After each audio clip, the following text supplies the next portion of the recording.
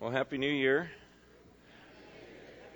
It was a good year, man. I'm kind of bummed that '07 is over. That was just, are you guys, did you guys think it was a good year? I thought it was a great year. There's just a lot of good things, and I hope that before we just jump into things that you've taken some time, because I get so into New Year's. I love New Year's. I love starting over. I love thinking, okay, what do we want to be about in 2008? But I hope that this week you take some time and thank God for this last year, even through the hard times that he took you through and everything else, because if you're anything like me, you're always thinking about the future and what's wrong and what you got to fix and how to move forward, and we don't take the time to think through the blessings of how much God's taken us through. And I just had some good time these last couple of weeks just remembering '07 and thanking God for great things that he did in my life, the life of the church, and some of your lives.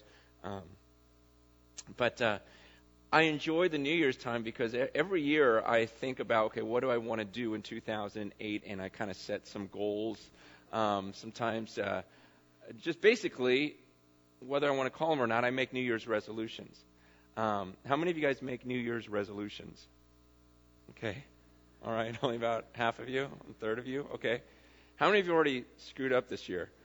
Okay, good. All of you that made those resolutions. I know, it's nuts. One of my resolutions, okay, this, I will get in shape this year.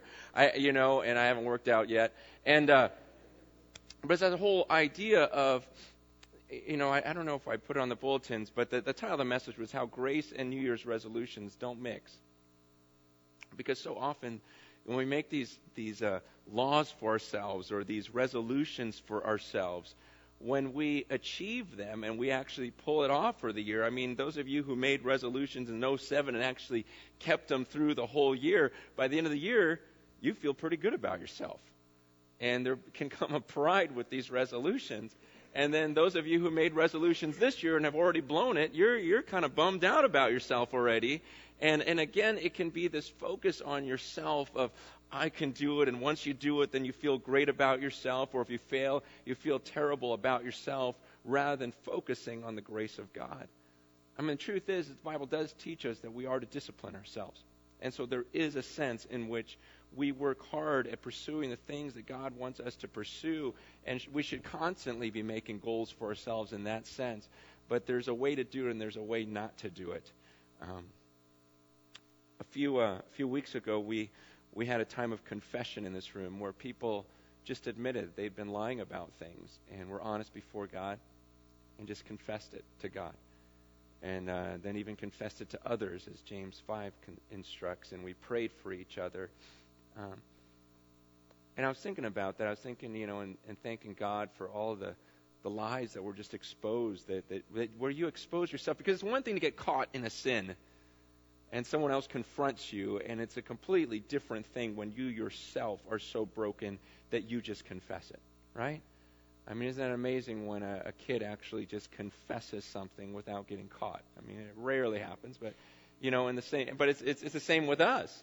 To just say, I can't handle this anymore. I'm dying inside. I got to just let it out. Here it is. But I want to ask you a question. From God's perspective, try to get into the mind of God with as much scripture as you know. In God's perspective, as he looks down on the earth, what do you think he sees as the worst sin on the earth? Go ahead and just say it out loud if you have one. Rejecting the Holy Spirit. That's good. Yeah, because he says he he won't forgive that. Blasphemy of the Holy Spirit when someone clearly sees a miracle from the Holy Spirit and chooses to still disbelieve and say it's of Satan. Okay, what else? Ignoring the needs of others. Yeah, because you got the two greatest commands are loving the Lord your God with all your heart, soul, mind, and strength, and then the second one is love your neighbor as yourself. And James says, John says, James says it too. But 1 John 3, talks about how if you see your brother in need and you have no compassion for him, he goes, how can the love of Christ be in you? So that's a serious offense if someone is in need and you don't take care of him. What else? Lying? Yeah, lying's huge. Oh, pride. Pride's even better. Lying is good. I mean, lying's not good. Lying is a good answer because it says Satan is the father of lies. So anything that's deceptive is of Satan. But the issue of pride, that's a good one. Divorce is huge because marriage was supposed to be a picture in a Christian family. It was this picture of Christ's love for the church. It's this picture that we're supposed to show to the world, just like Christ says, I will never leave you. In the same way, that's the picture we're supposed to show the world of Christianity, is saying, look, I will never leave you.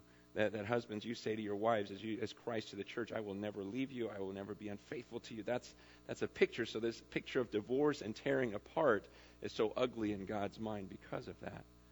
That's good. What else? Violence, like destroying something that God created. Murdering. Yeah. Unforgiveness, that stinks because the whole idea in God's eyes is you're unforgiving because you actually see someone else's crime as worse than your own. You're like judging them, like, well, I'm not going to forgive them even though God's forgiven me of so much.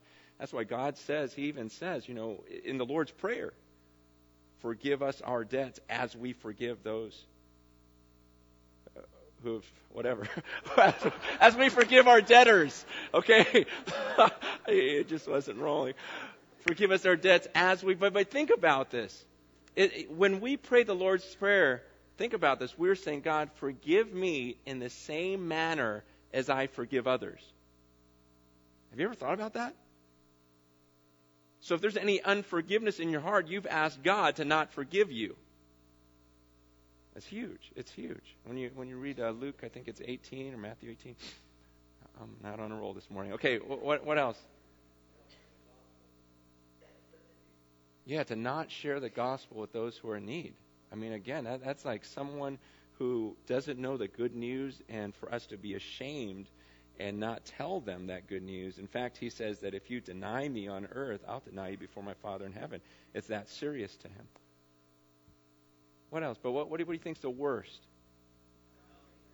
Woohoo! Okay. Adultery? Yeah. Idolatry. Oh, that's a good one. I mean, another bad one. Idolatry.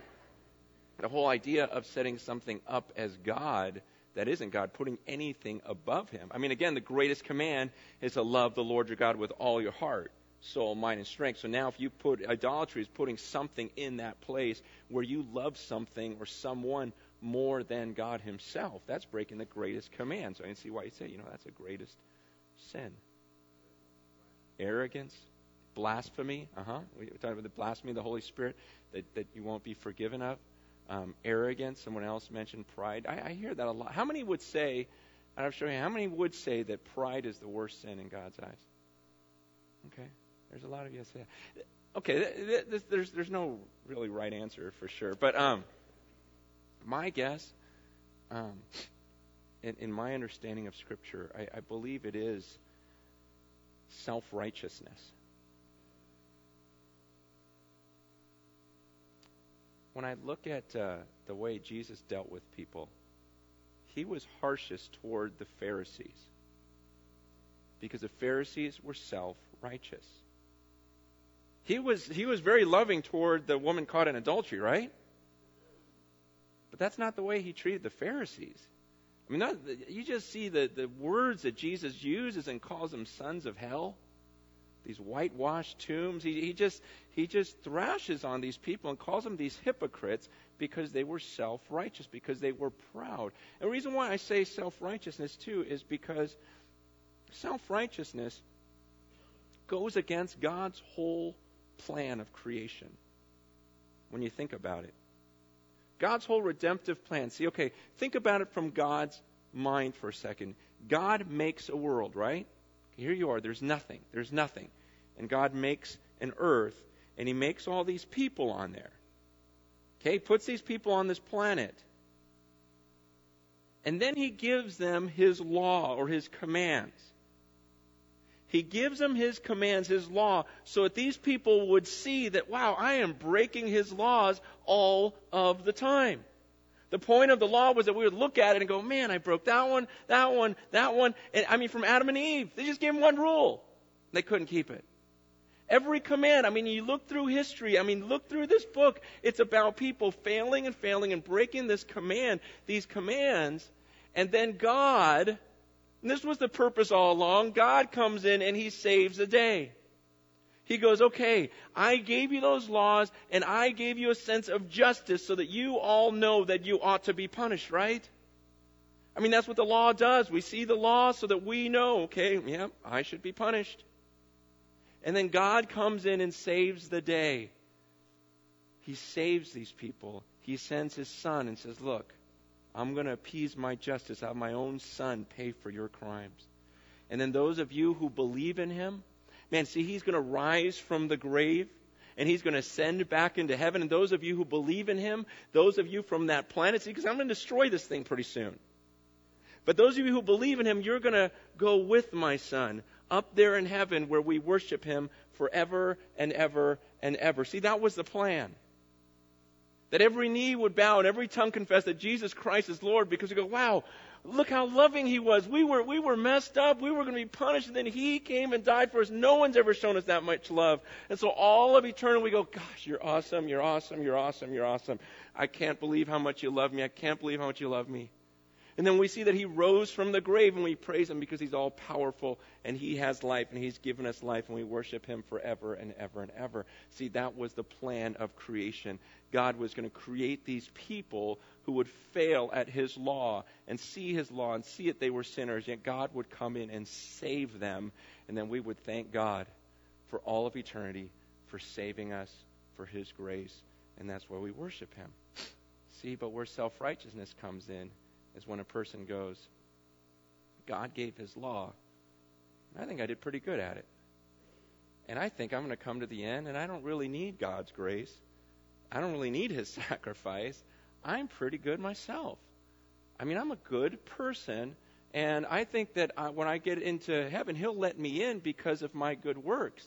And then for all of eternity, I'll be enjoying all of the riches that I earned myself. You see, it's this ugliness that the Pharisees had of, hey, no, God, I'm actually keeping your law. But no, that wasn't the point of it. And when I see the way that God deals with pride, the person in the room that says, you know what, I'm pretty good, because we compare ourselves to other people, when I look in Scripture, man, God really, really hates that. And this story that I give about God coming in and saving this whole group of people, for some of you, that story drives you crazy because you're never the hero in it. It was never, but then I started obeying the laws of God and I got myself, and there's no you in there. It was like you were made by this Creator. You failed at keeping His commands, and He had to save you and rescue you for all of eternity. You don't like that story because you want it to turn somewhere in there. You want it to be about you, and yet I don't know if there's a sin that God hates even more than that. From the beginning to the end of this book, it's always been about God being the center of the story and Him giving you righteousness, not you earning it yourself. It's always about Him being the hero. It's about the Israelites who are backed up to the Red Sea, and then who parts it? God parts the Red Sea. It's about them being in the desert going, oh, we're going to die. There's no food. And God goes, nope, look what I do. I'll provide food from heaven.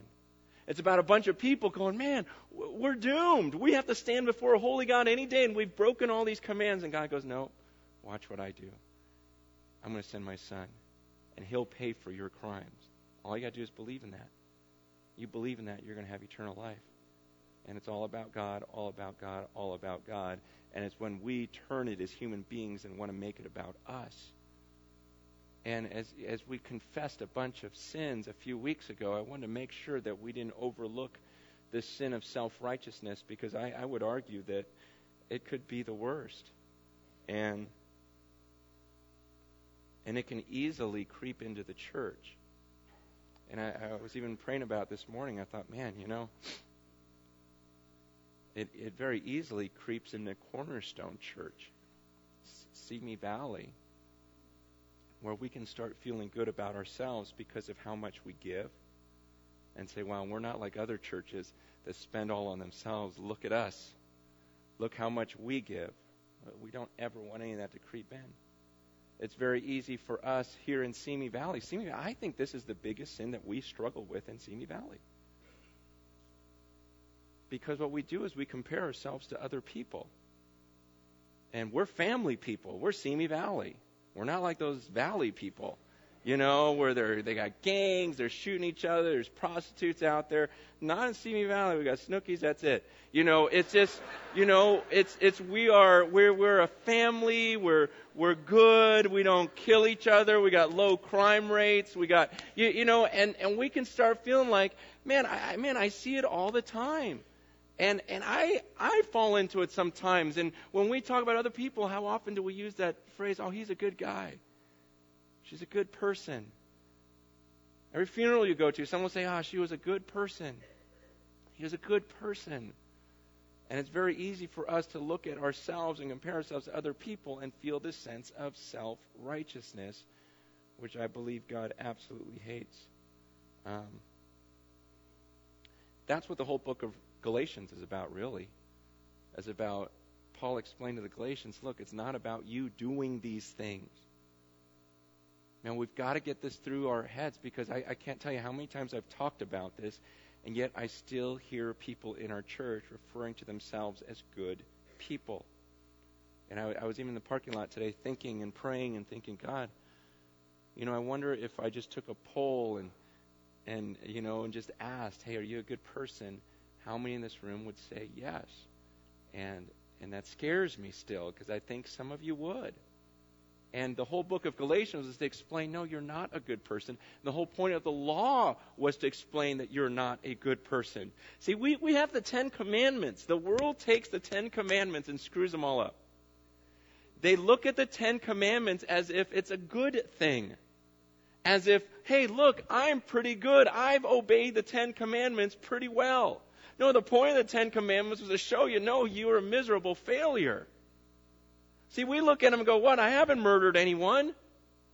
I haven't killed anyone. That's one of them. Okay? Good job. Okay?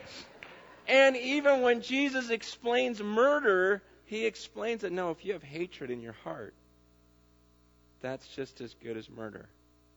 In my eyes, you have the heart of a murderer, because you have hatred toward this person. And the whole point of the 10 Commandments was not the way the world looks at them and goes, okay, here's some good rules, good standards, and I'm pretty good at following those, so good for me. No, the point of the 10 Commandments was, look, you've probably broken all of these, and you've got to stand before a holy God now. You're in some serious, serious trouble. And so Paul in Galatians is explaining, look, and that's the whole point why we needed Jesus. And he's explaining to these Galatians, so quit trying to come up with a system of works to where you're the hero and you feel good about yourself because you obeyed these things. It's never been about works. It's never been about the law. He explained how with Abraham, Father Abraham, the whole idea of their patriarch, he was even with them, it was with faith. And but some may have questioned and said, well, but then why do you have the commands then? Why did God make commands? And that's what he explains here in Galatians 3. We're kind of picking it up, Galatians 3, verse 15, and continuing in our series in Galatians. Paul explains in verse 15, he goes, brothers, let me take an example from everyday life. Just as no one can set aside or add to a human covenant that has been duly established, so it is in this case. Okay, let me explain that. Paul's explaining this promise that God made to Abraham. And he says, you know how there's certain covenants? It's similar like a will. When you make a will and then you die? Or what they don't call it a will anymore. What's it called? Trust, a living trust, and then you're not living anymore. But a living trust, and then you're no longer living. Okay, once you die, that covenant can't be changed. Someone can't say, well, he really meant to leave me the house. You can't. It's a covenant. It's stuck there. That's the way it is. And he explains. He goes, you know how there's certain human covenants where once you make the deal, you can't break the deal. He goes, it's the same way with God's promise to Abraham. If you do that humanly, imagine God, if God made a promise, a covenant, is he going to change it later? And he goes, no, he made a promise to Abraham, And verse 16, it says, the promises were spoken to Abraham and to his seed. The scripture does not say, and to seeds, meaning people, but to your seed, meaning one person who is Christ. Okay, what he's referring to in Genesis 12, God promises Abram, a guy named Abram, he goes, look, and he later changes his name to Abraham. That hem in the Hebrew is the plural word. And the whole idea of changing his name Abram to Abraham was his idea that he would have many, many descendants. He would have this plurality of descendants, even though his wife was very old. He says, you know what, there's going to come this lineage, there's going to come this seed or this offspring. Now, when you take this back, this is not just to Abraham. If you remember, this was from Adam and Eve. Do you remember, Adam and Eve, they sinned in the garden. They broke the command of God. And then God, later on, he promises, he says, remember that statement that he makes in Genesis? Let me just read it verbatim. Genesis 3. Genesis 3, verse 15. He says, I will put enmity, talking about the serpent and Eve, and he's talking to them because of the sin, because the serpent deceived her.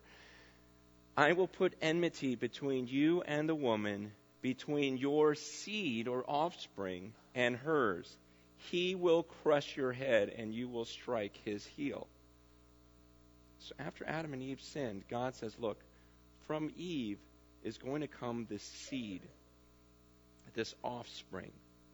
Okay? And then he says to Satan that, you know what, you're going to bruise this seed's heel, but he's going to crush your head. So he promises there's going to come this deliverer. Because of this sin that has happened, there's going to come a day when this deliverer is going to come and crush the head of Satan. And then he promises to Abraham later on in Genesis 12, he goes, you know what, leave your land. I'm going to take you to this land. And you and your descendants are going to enjoy it. But again, when he talks about his descendants or his seed or his offspring, God is very clear in the Old Testament that he does not mean that all of the descendants of Abraham, in like seed, plural, like all of your descendants, is not what he's talking about. Because he explains clearly it's not from Ishmael, it's going to be from Isaac. And then once Isaac has kids, he explains it's not from Esau, it's from Jacob. And goes on down the line and explains this one seed that was going to come. Explain that, look, this goes way back. This is God's promise to Adam and Eve. It's God's promise. It continues with Abram. And then he continues and tells Abraham, Isaac, Jacob. And then he says in verse 17, he goes, what I mean is this. He goes, the law which was introduced 430 years later, and that's after he's referring to when God explained to Jacob the promise, reiterated the promise. Then 430 years pass. Then comes Moses, and then God gives him the 10 Commandments, the laws on that mountain. He goes, think about that. He goes, God made a promise way back then. The law didn't change things. See, some people thought, well, okay, that's the way it was. God made this promise to Abram. He made to Isaac, made to Adam and Eve. But then Moses came and he actually got commands, and God changed the system of everything. And he says, look, if you obey these laws, then here's a new way to be delivered by obeying these laws. And Paul's saying here, wait, this came 430 years after the last time God reiterated to Jacob. He goes, this is a covenant. You know how in human terms there's certain laws, certain binding trusts that you make and you can't change that later? He goes, this is God. He's not going to go back on his word to Abraham. He's not going to go back on his word to Adam and Eve. There was always this plan of this seed who was Christ that was going to come and be the deliverer. This law that came 430 years later, that was not the purpose of it. The law introduced 430 years later does not set aside the covenant previously established by God and thus do away with the promise. For if the inheritance depends on the law, then it no longer depends on a promise, but God in his grace gave it to Abraham through a promise. It's this idea of promise. God promised Abraham there will be a deliverer. God promised Adam and Eve there would be a deliverer. God promised all the prophets there would be a deliverer, and then there came Christ. this idea of the law that came in the middle, 430 years after the promise, he goes, was not to negate the promise that God would save his people through faith, through his promise. So why was God going to deliver the world? Because he promised. It's just something he did. Now, why the law then? What's the purpose of the law? Why do we even need the law? If God already promised he would redeem these people, why did he make the law? Which is the very next question he asked in verse 19. And I'm going to give you 3 reasons why he gave the law. Number 1, verse 19. What then was the purpose of the law? It was added because of transgressions, until the seed to whom the promise referred had come. The law was put in effect through angels by a mediator. A mediator, however, does not represent just one party, but God is one. Okay, I know, it's a confusing passage. This whole idea of the mediator, he's saying, okay, the law, what does the law say? The law says that if you do these things, you'll be blessed. So it's like there's a mediator. There was Moses. There were the angels. There was this covenant between God and man. And God gives his law and says, look, if you obey this thing, then I'll give you life. Okay, so 2 parties are involved. God, who made the deal, and man, who has to keep his end of the bargain. Now the problem is, no one has been able to keep the law. Okay, so that deal doesn't work. The whole idea was it wasn't meant to give us life. He goes, see, that it's a 2-party thing. Whereas with the covenant, with the promise, that was all God. Abraham didn't have to do anything. God made a covenant. God made a deal. And he says there was only one party involved, just God. And God goes, look, I'm going to promise you that you're going to have these descendants. You're going to have this offspring. He promised Adam and Eve, look, you know what? You're going to have this seed. The Christ is going to come. That was all God. He doesn't say, if you do this or that. He says this is about the difference between the law and the promise. The promise comes from God and depends on God's faithfulness, whereas the law was this deal where if you can really do this. But the point was no one was going to be able to keep his law. But what was the purpose of the law then?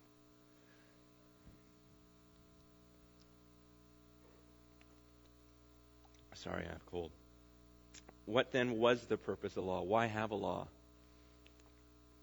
He says it was added because of transgressions.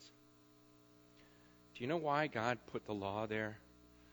The whole point was so that you would see how sinful you are. See, Paul describes this in Romans chapter 7. In Romans 7, verse 7, he says, I would not have known what sin was except through the law. He goes, I wouldn't have known that I was so bad. But then I start reading the laws of God, and I'm going, wow, I'm terrible. It's almost like the law. It's like, you know how they have those signs that show you how fast you're going? You ever seen those? And, it shows you, speed limit 35, then you see the 70 jump up, like, whoa! I had no idea, but it kind of just threw that in your face. It's like this mirror of, wow, I am really breaking the law right now. That's the idea of the law. That was the idea of the Old Testament law, was Paul was saying, look, I wouldn't have even known what sin was. But then I started reading the law, and I'm going, man, God hates that? Wait, Almighty God hates that. See, if you don't read the Old Testament, you're going to feel pretty good about yourself. You just will. If you don't read that book, you are going to feel good about yourself, because what you will do is you'll compare yourself to other people. And you'll look at, and we just naturally will gravitate toward the worst of the worst and go, you know what, I am not like him, I am not like her, and you begin to feel self-righteous because you look at other people. But if you look at the law and you look at what God says, that's when you don't feel so hot about yourself. And you realize, oh man, see, because people will always tell you, people will say, divorce isn't that big a deal. Adultery, we've all done some of that. Coveting, you know what? Yeah, you're not happy with your husband. You'd rather have someone else. Of course, we've all done that. See, you start talking to other people, you're going to start feeling pretty good about yourselves, because that's what we do for one another. Whenever someone sins, we go, it's not that big a deal. Oh, yeah, read the Bible sometime. You know how much God hates those things. You start reading the Bible and you go, wow, he can't stand it. Look, he had the ground swallow a bunch of people. Look, he just had fire come down from heaven to destroy these people. What was his point? I hate that. Don't talk behind his back. I'll kill you. Don't lie. I'll kill you. I mean, you start reading the Bible and you go, wow, okay, God's serious about his law. That was the point of the law, is if you would read this, you wouldn't feel so great about yourself.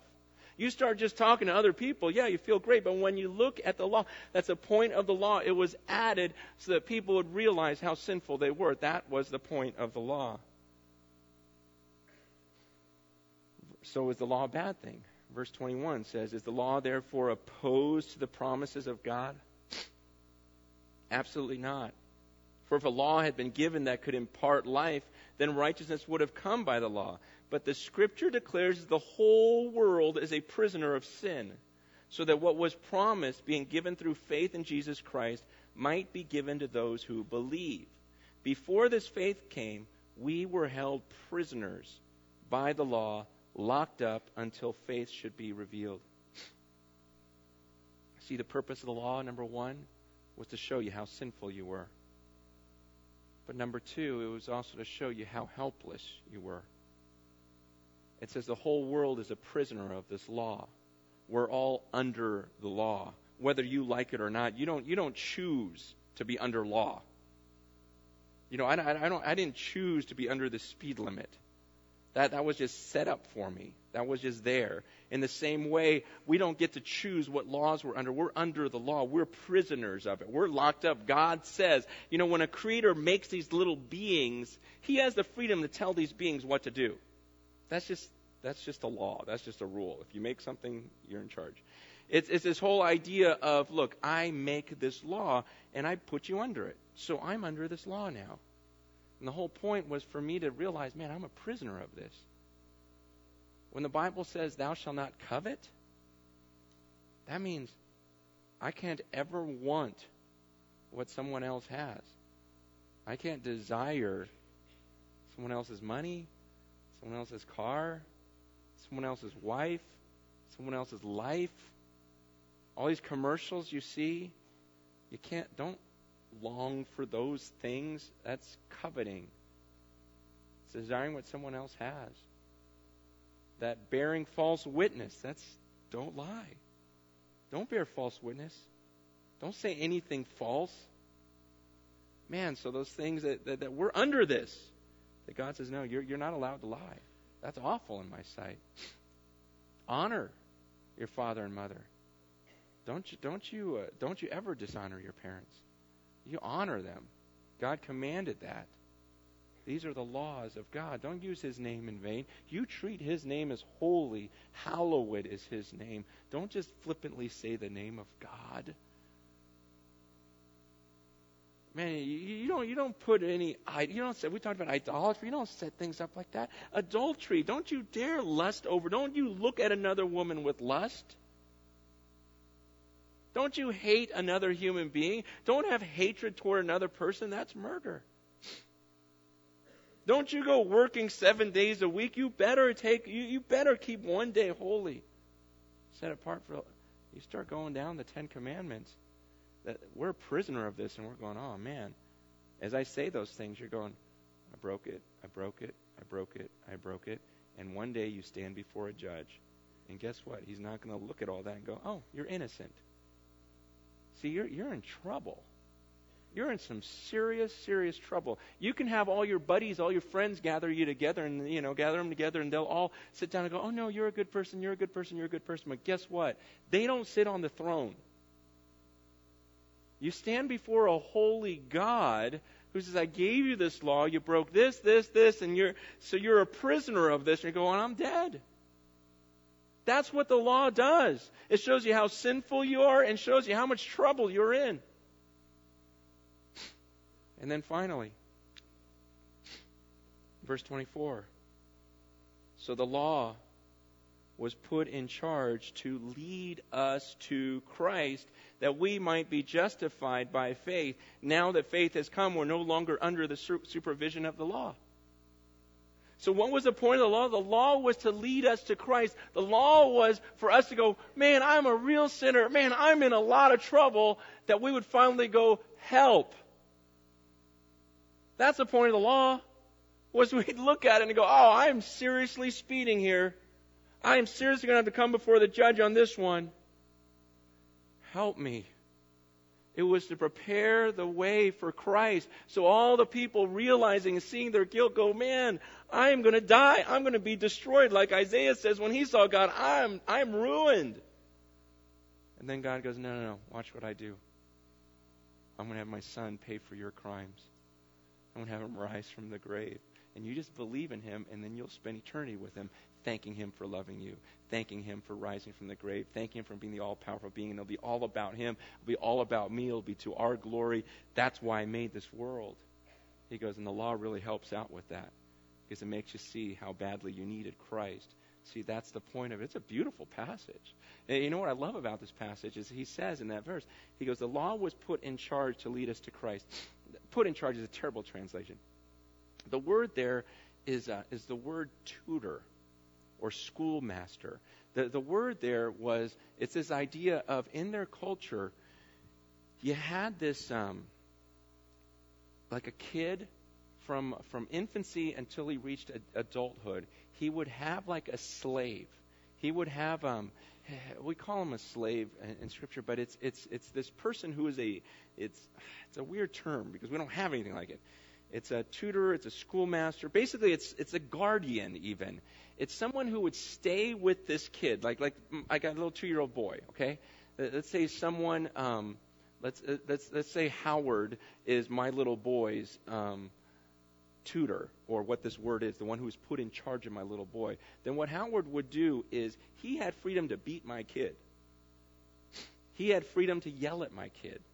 He was the one that was going to teach my kid. He was the one that would teach him all his schoolwork and everything else and make sure that he was not just learning intellectually, but he would also obey him. Like in the olden days when you could paddle the kids at school. It's pretty cool. But this would be the guy that would walk with my kid, and all through life, he was like just right next to him, telling him what he did wrong, showing him what was right, disciplining when he needed to, everything else.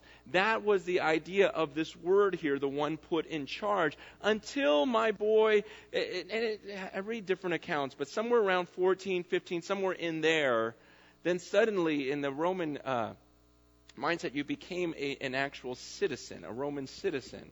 And so the idea is you bring him up to that point, and then at that point, you know what? You've tutored him long enough, now he's on his own.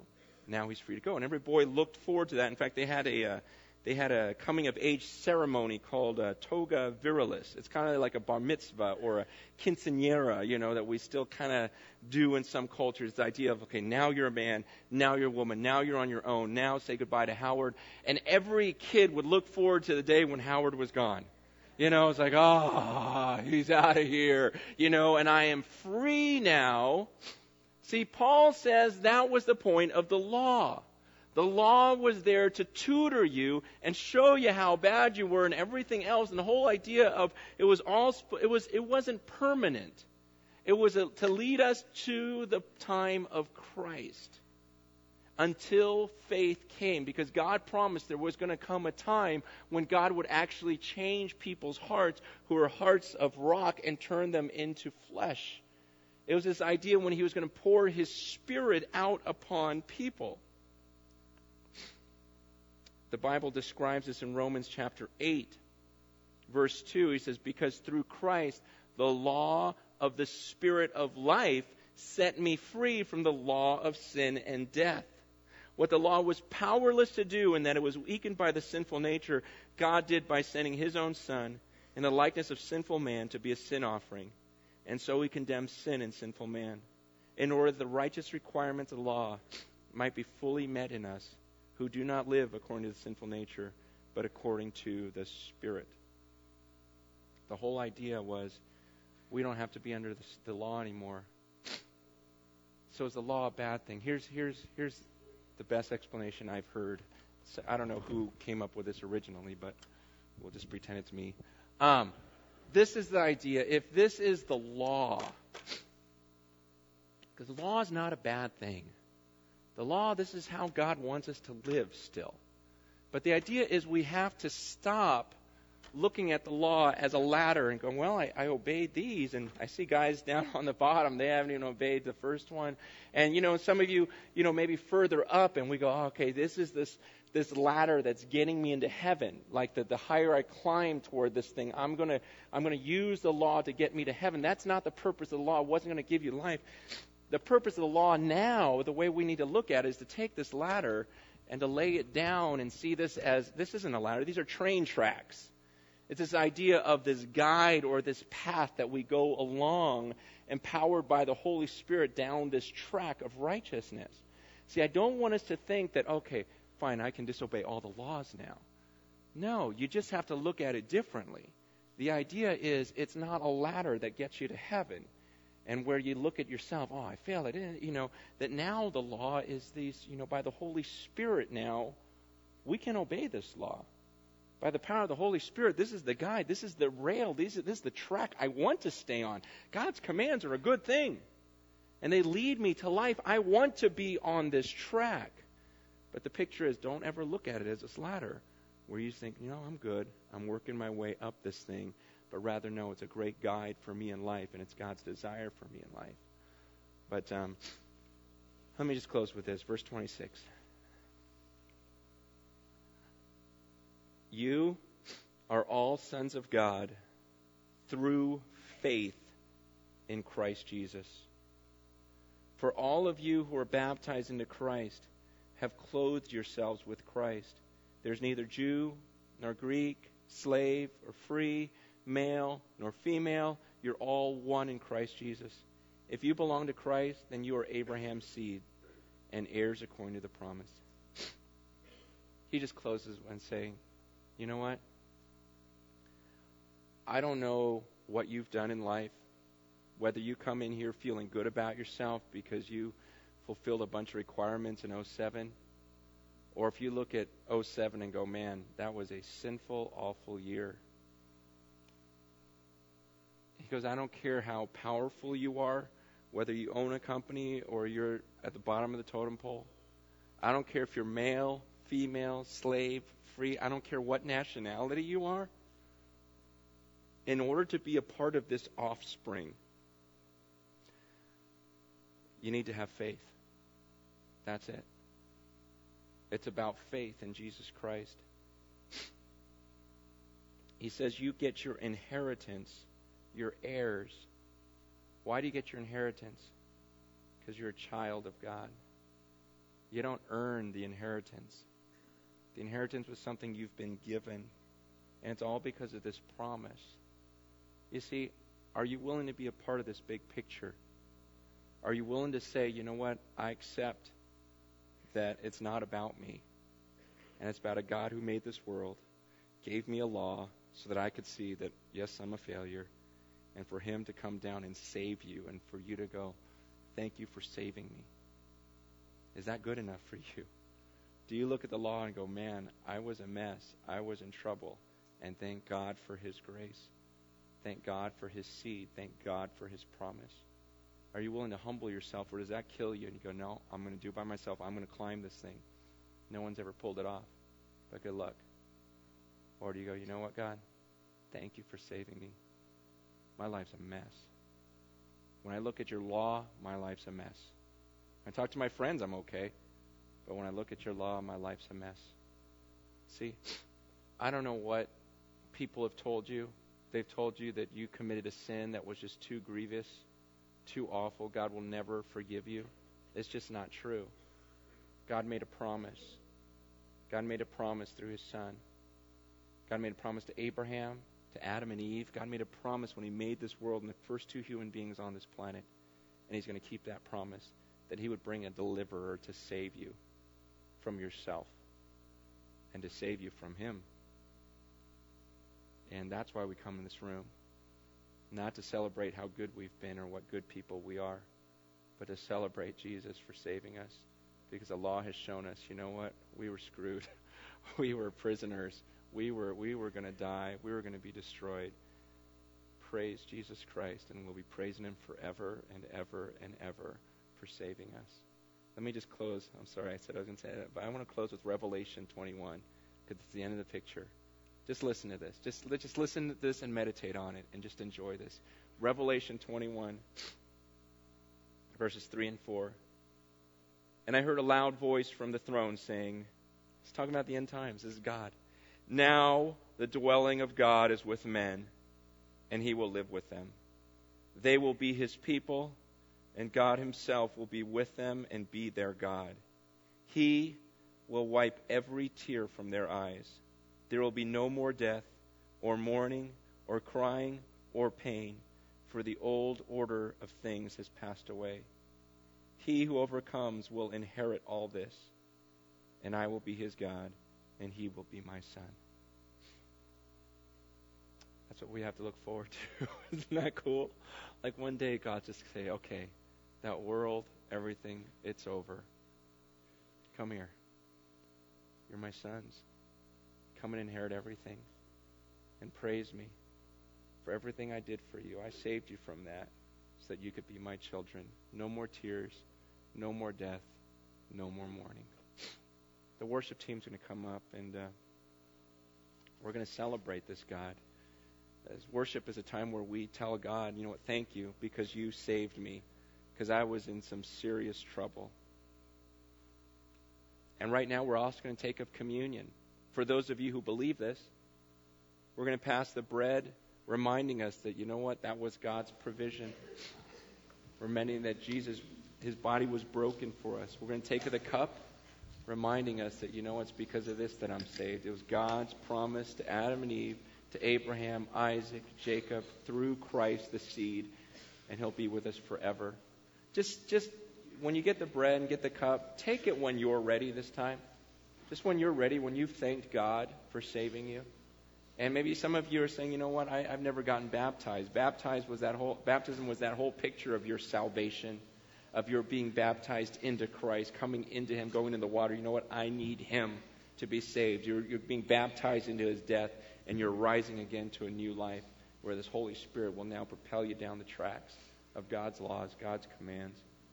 And if you need prayer or anything else, you're confused about anything because I threw out a lot of stuff, then feel free to come up to the prayer room, and someone will pray with you. But right now, let's make this just a worshipful time where we recognize this is all about God and his grace and not about us.